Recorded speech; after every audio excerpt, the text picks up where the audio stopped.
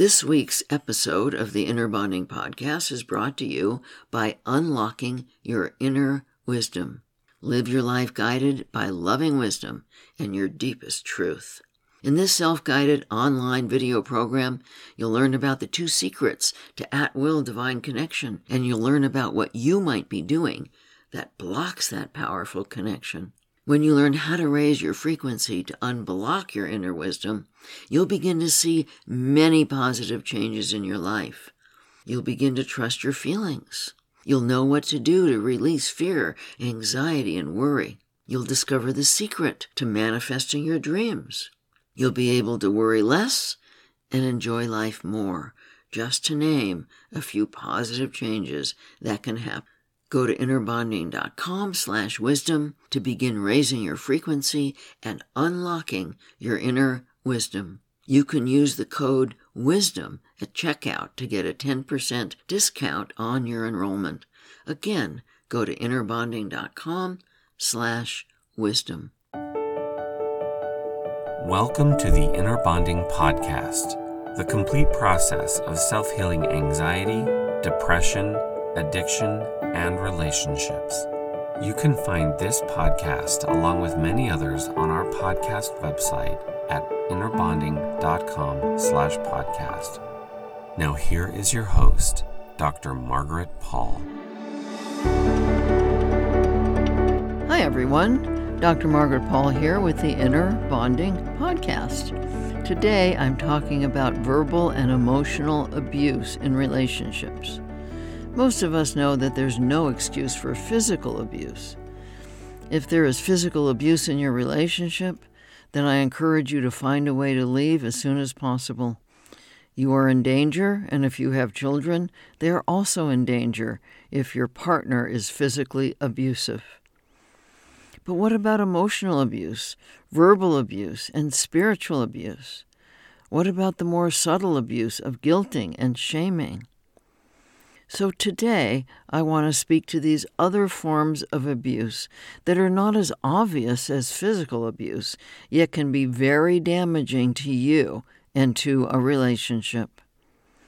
Unfortunately, our society is filled with verbal and emotional abuse, from radio and TV commentators and presidential candidates to parents, educators, employers, and managers. The old adage, "Sticks and stones can break my bones, but words will never hurt me," is not at all true. Just as physical abuse is wounding to the body, verbal abuse is deeply wounding to the soul. If you grew up in a verbally and emotionally abusive family, you might not realize when you are being abusive or when you are being abused. Verbal and emotional abuse comes from fear and a desire of the wounded self to control the other person, to have power over the other person's feelings and actions. Having power over a partner or others is what makes the wounded self feel safe. Verbal abuse may include irritation, impatience, being argumentative, blaming anger, unpredictable anger or rage, hostility, explosiveness, jealousy, demanding, ordering, criticism and judgment, unjustified blame, and blaming another for the abuser's abusive behavior. All this comes from the triggered, wounded self of the abuser. Verbal abuse is also emotionally abusive, but emotional abuse may not look verbally abusive. Often, emotional abuse is more subtle and covert than overt verbal abuse, such as a lack of empathy, withholding and withdrawing, judging another with seeming kindness, such as saying, "Honey, you're just a bad driver," discounting another's feelings and opinions, being kind to others but not to a partner or children, being competitive, acting as a victim, or joking put-downs. It is vitally important for people at the other end of verbal or emotional abuse to understand that you do not cause an abuser to be abusive, and that there is no excuse or justification for any form of abuse. While an abusive person was likely abused growing up, and may be easily triggered into being abusive, this is not an excuse for abuse. Each of us always has the option to do our inner work, to heal our past, and develop a loving adult capable of regulating our feelings so that we don't act out on others. Once you understand that you do not cause anyone to be abusive, perhaps you can also understand that there is nothing you can do to have control over getting an abuser to see or understand what he or she is doing, or how hurtful it is to you, or to understand your point of view. There is no way of having a rational discussion because when someone is deeply attached to acting out their fears by having power and control over another, they don't want to understand or work it out. Abuse comes from feeling very powerless, from not being able to handle fear, loneliness, heartache, and helplessness over others. Abusers want to have control over getting others to do what they want so they don't have to feel their painful feelings. Trying to talk things out is often the last thing they want to do. They just want to have their way so they don't have to take responsibility for their pain.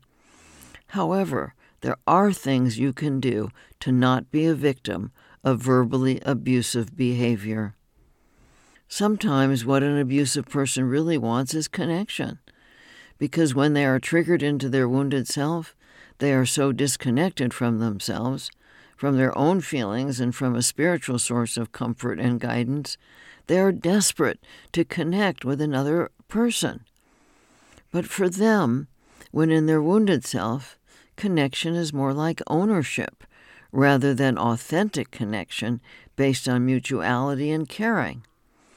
When you engage with an abuser through explaining, defending, trying to understand, or complying, you are giving the abuser what he or she wants, some level of connection. It's important to recognize that while you are never causing an abuser to abuse, you might be feeding the abuse with your response. If you are in a relationship with a verbal or emotional abuser and you are not ready to leave the relationship, you might want to try either practicing staying compassionate, being a steady rock for the person who may be deeply triggered into their terrified, wounded self, or if you can't do this or it isn't appropriate to do, not connecting at all with the abuser when there is any level of abuse. By completely disengaging from any abusive interaction, you might have a chance of stopping the cycle of abuse. The challenge in taking this action on your own behalf is to learn to disengage both physically and energetically, which means not going into your own wounded self in reaction to the other's wounded self. It means consciously staying in your spiritually connected, loving adult and energetically stopping your engagement in the interaction. This isn't at all easy, and it takes a lot of practice. Many of us are quickly triggered into our own wounded self in reaction to another's wounded self. While staying and being compassionate or lovingly disengaging doesn't guarantee that your relationship will heal, it may be the only possibility you have other than leaving, so perhaps it's worth a try. I received a question from a woman who wanted to know whether she should stay in her relationship or leave. She described a situation where her husband was always angry at her, and this had gone on for years. Her question to me was about how she can learn to be okay with this, how she can learn to stay connected with herself when her husband was yelling at her and verbally abusing her. She believed that her learning and growth was about staying in the relationship and learning to stay calm and centered in the face of ongoing abuse, even though she no longer felt any love or connection with her husband. I told her that I thought her learning was about loving herself enough to not tolerate the abuse and perhaps think about leaving the relationship. While we can learn to be compassionate and lovingly disengage, this isn't about learning to tolerate abuse. Why should we learn to tolerate abuse? Nelson Mandela had to learn to tolerate both intense physical and emotional abuse because he was in prison. But this woman was not in prison, other than the prison of her false beliefs that she should learn to be okay with abuse. I wondered how someone who is on a growth path and genuinely wants to learn would want to stay in a relationship with an abusive person with whom she had no love or connection. Relationships offer a wonderful opportunity for learning and growing when there is a safe arena between the partners to do the healing, learning, and growing. But this woman's relationship had no safe arena.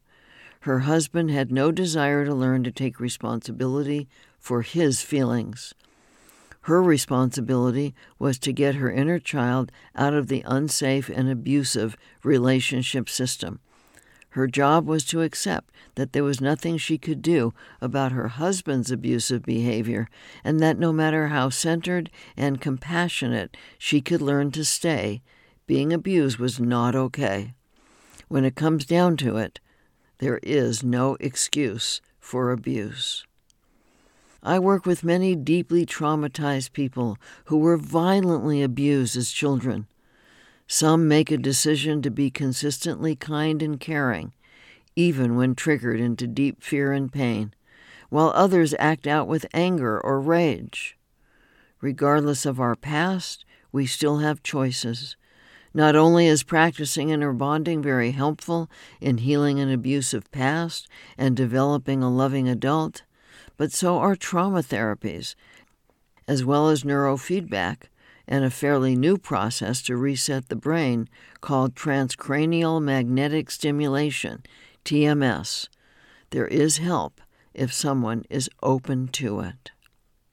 If you're in a relationship with someone who had a very abusive childhood, you can learn to have compassion for the triggered, verbally abusive person while not taking it personally. This doesn't mean that it's your responsibility to take the abuse, but if you decide to stay in a relationship with a person who has deep trauma, you need to learn to deal with it in a way that isn't hurting you. One of the reasons that inner bonding works so well to heal from abuse and to manage another's abuse is that the consistent practice of the 6 steps leads to a stronger and more consistent spiritual connection. A personal experience of divine love is available to each of us, yet many people won't do the inner work necessary to develop this connection, which is essential in healing past abuse and in managing current abuse. It's obvious that abuse gets handed down through generations. Regardless of how much abuse you might have experienced, there is absolutely no excuse for child abuse. Ultimately, all abuse is spiritual abuse, especially for children, because it undermines their belief that a higher power is here for them. The immense suffering many people feel today is the result of the many generations of spiritual abuse in our culture. A direct, personal experience of divine love is our birthright. So anything that disconnects you from experiencing the light of love that is God and from knowing that you are a part of that light and have that light within you can be termed spiritual abuse. From birth, many of us are treated in ways that disconnect us from a direct experience of divine love. If you were taken away from your mother after you were born and put in a hospital nursery or left alone to cry, you likely became terrified. You were so little and helpless, unable to take care of any of your own needs. You instinctively knew that if someone did not come to take care of you, you would die. Children often unconsciously translate being left alone by their parents as being abandoned by God. While most parents dearly love their children and have no intention to abuse them in any way, they may not realize how frightening it is to babies to be left alone, feeling so helpless. This is how spiritual abuse, however unintentional, may begin. Other modern child care practices continue it. I was raised in the days when parents were taught that babies should be allowed to cry. It will spoil them if you pick them up, the expert said. Besides, it's good for their lungs. So my mother, wanting to be a good mother, gritted her teeth and allowed me to cry, denying the instincts that told her to pick me up. Not trusting herself because she had also suffered spiritual abuse, she trusted the so-called experts instead, like Dr. Spock. The result was that I inherited a substantial legacy of spiritual abuse and have had to spend years and a great deal of money recovering from the fear, helplessness, abandonment, and ensuing feelings of shame that I experienced at being left alone when I needed to be held or fed. Many of us felt so abandoned in infancy and childhood that later in life, even if we do believe in God, we don't believe that any source of guidance will be here for us. How can we rely on a spiritual source to be there for us when we could not experience our parents being there in the way we needed? Even very loving, well-intentioned parents may not know how to be there for their children in the way their children need. We may have ended up feeling alone, even while knowing that our parents dearly loved us. My clients often say to me, "I know my parents really loved me, but I did not feel loved. They just didn't see me or understand what I needed." For many adults, being left alone is still terrifying. It may feel as if our very survival is at stake. The buried memory of our infant aloneness, when we would have died if someone did not come to care for us, is deeply etched into our psyches. My clients have described it as feeling like they are lost in outer space with the tether to their spaceship cut, consigned to drifting in the infinite blackness until death claims them. The intensity of this feeling of aloneness can be so overwhelming, it often triggers a host of dysfunctional behaviors: drinking, drug use, compulsive eating, compulsive shopping, gambling, as well as blaming anger, demands, criticism, and rage, which we turn to in unconscious desperation to distract ourselves or trying to ease the fear and pain. This does not imply that leaving a child alone for a few minutes or leaving a child to cry for a short period of time is abusive. Nor does it imply that children left in loving daycare will suffer the effects of spiritual abuse. Not only does each child respond differently to being left alone, but the intention to be loving to a child goes a long way to soften the effects of less than perfect situations. Having suffered from spiritual abuse does not mean that our parents were abusers. Spiritual abuse is more often the consequence of our society's child-rearing practices than of our parents' intended abusiveness. Thus, many of us end up suffering from unintentional spiritual abuse. It is important not to blame our parents for our difficulties in maintaining a spiritual connection. Most of our parents did the very best they could, as we do with our children. It is just important to understand how your false beliefs, tolerating abuse or being abusive, and the disconnection from your higher power may have come about.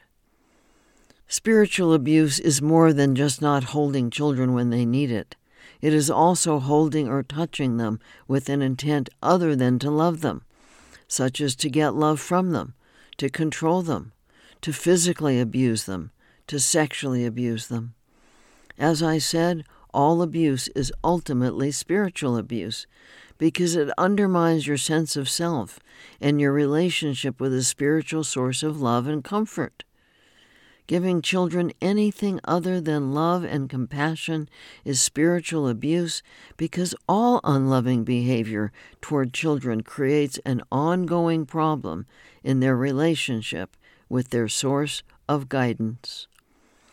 Any behavior that teaches children that they must be different, such as smarter, more polite, more obedient, or get better grades or be better in sports in order to be loved by God or by their parents, is spiritual abuse.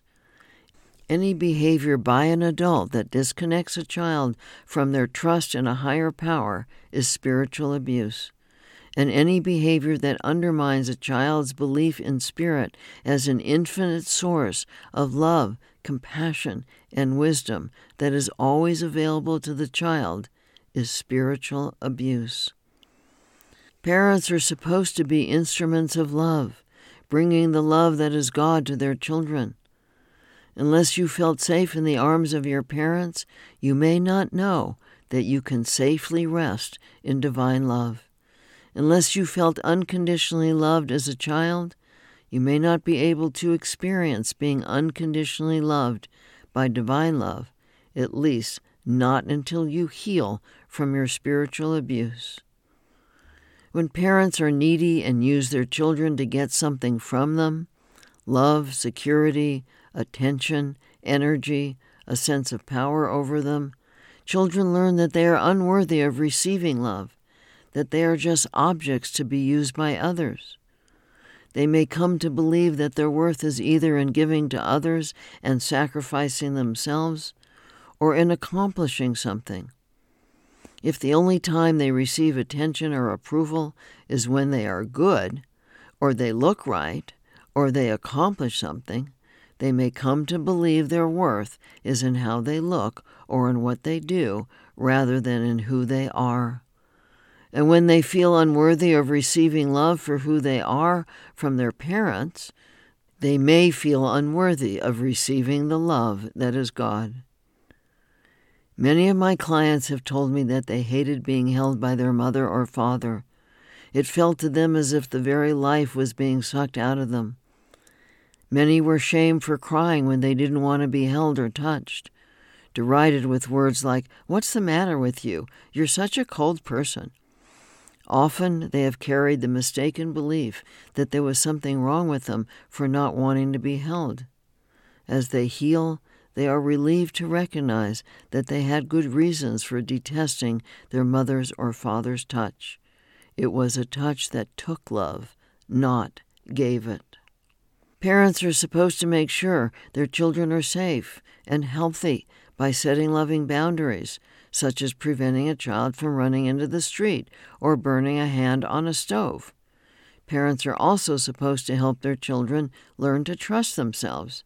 They do this by showing their own trust of their children's ability to know what they want and don't want, as well as what feels good and doesn't feel good, when safety and health are not the issue, of course. When parents control their children through verbal abuse, such as shaming, judging, criticizing, discounting, threatening, or physical abuse such as hitting, beating, any violence to the body, instead of setting loving boundaries and trusting the child, children learn to feel inadequate and to distrust themselves. When children feel inadequate, they feel unworthy of divine love. When they learn to distrust themselves, they learn to distrust others and their spiritual guidance. Trying to control a child through verbal or physical abuse is spiritual abuse. Sexual abuse is also spiritual abuse. When parents or other adults abuse children sexually, they teach children that they are objects to be used. Sexual abuse deeply violates not only the body but the soul, instilling shame, fear, and powerlessness, and robbing children of any feeling that they are worthy of love. When adults who are supposed to make sure children are safe betray them by hurting and using them, children may decide that God either doesn't exist or has betrayed them. I have heard about a few advanced souls who came into this life remembering that the spark of God exists within them, but the rest of us had no way of knowing we were worthy of being loved by our guidance if our parents did not bring the love that is God through to us. If, as we grew up, we had been able to remember who we really are, that we each have the light of the love that is God within us, we would not have traded our true selves for the controlling and abusive behavior of our wounded self. But we were taught that the adults around us knew better than we did about who we are. We thought that if we were lovable and worthy, we would receive love from our caregivers. We believed that if we were good enough, they would not use us or shame us or leave us alone. We had no way of knowing that our parents were also wounded, that they may not have known how to love themselves any better than they knew how to love us. This deep level of spiritual abuse in many of our child-rearing practices results in the current physical, verbal, and emotional abuse in many current relationships, as well as tolerating abuse in relationships. But even with all this, there is no excuse for abuse. One of the ways that many of my clients excuse and tolerate abuse in a relationship is by convincing themselves that if they are loving enough and give themselves up enough, they can heal their partner. This is a major false belief of the wounded self. It is one of the survival strategies they learn growing up. But giving yourself up can have disastrous results on both physical and mental health. Years ago, when on a book tour for one of my books, my ex-husband and I had dinner with a couple on the East Coast with whom he had become friends. I connected immediately with Allison. Warm and open, I can see that she was a deeply caring woman. On the other hand, her husband Ken, while overtly charming, had a huge black hole inside that felt like a vacuum cleaner, sucking the energy out of everyone. His need for attention was overwhelming to me. His energy felt abusive to me, just wanting to use everyone to fill himself up. A few months after the dinner, I heard that she had committed suicide. Sadly, I understood why. It was evident to me in that dinner that Allison had completely given herself up to Ken, giving him all her attention and constantly trying to fill his empty hole. She had lost herself by completely abandoning herself in her attempts to take responsibility for his feelings. The result was that, instead of Ken healing, he had become more and more dependent on her over the years. And Allison felt more and more trapped and drained. I don't know why she felt she could not leave rather than kill herself, but apparently she did not see leaving as an option. I understood because I was in the same situation with my husband, my parents, and my children. I was the caretaker for everyone, and I was slowly dying from having completely abandoned myself and given myself up to others. I chose, after 30 years of marriage and many attempts to break the caretaker system, to leave rather than die. I wish Allison had made the same choice. Today I work with people all over the world, both men and women, who feel so trapped by the neediness and demands of their spouse that they are in deep depression, often wanting to die. They feel guilty if they take care of themselves rather than caretake their partner. They believe they are selfish if they take responsibility for their own feelings and needs instead of giving themselves up for others. And their partners reinforce this by abusively telling them how selfish they are if they attempt to change the caretaking system. What they don't realize is that continuing to lose themselves by taking responsibility for others' feelings and needs, others who are fully capable of taking care of their own feelings and needs, excluding babies and the ill, is enabling their partner's abusive behavior, rather than being loving to themselves and others. When we do for others what they can and need to do for themselves, we disable them, causing them to feel even more empty and insecure, which often leads to even more abusive behavior. While love heals, caretaking does not. Love means supporting ourselves and others in our highest good. which never means losing ourselves to caretake others who are capable of taking care of themselves. If you feel trapped and depressed and you think about dying or you wish your spouse would die, then you are giving yourself up and losing yourself rather than taking responsibility for your own feelings and needs. If the pull on you to caretake those around you is too great for you to find your way through to taking loving care of yourself, or if your guilt prevents you from taking care of yourself, then the loving action may be to leave until you can break the codependent system between you and your spouse or you and others. It is your right to have life, liberty, and happiness.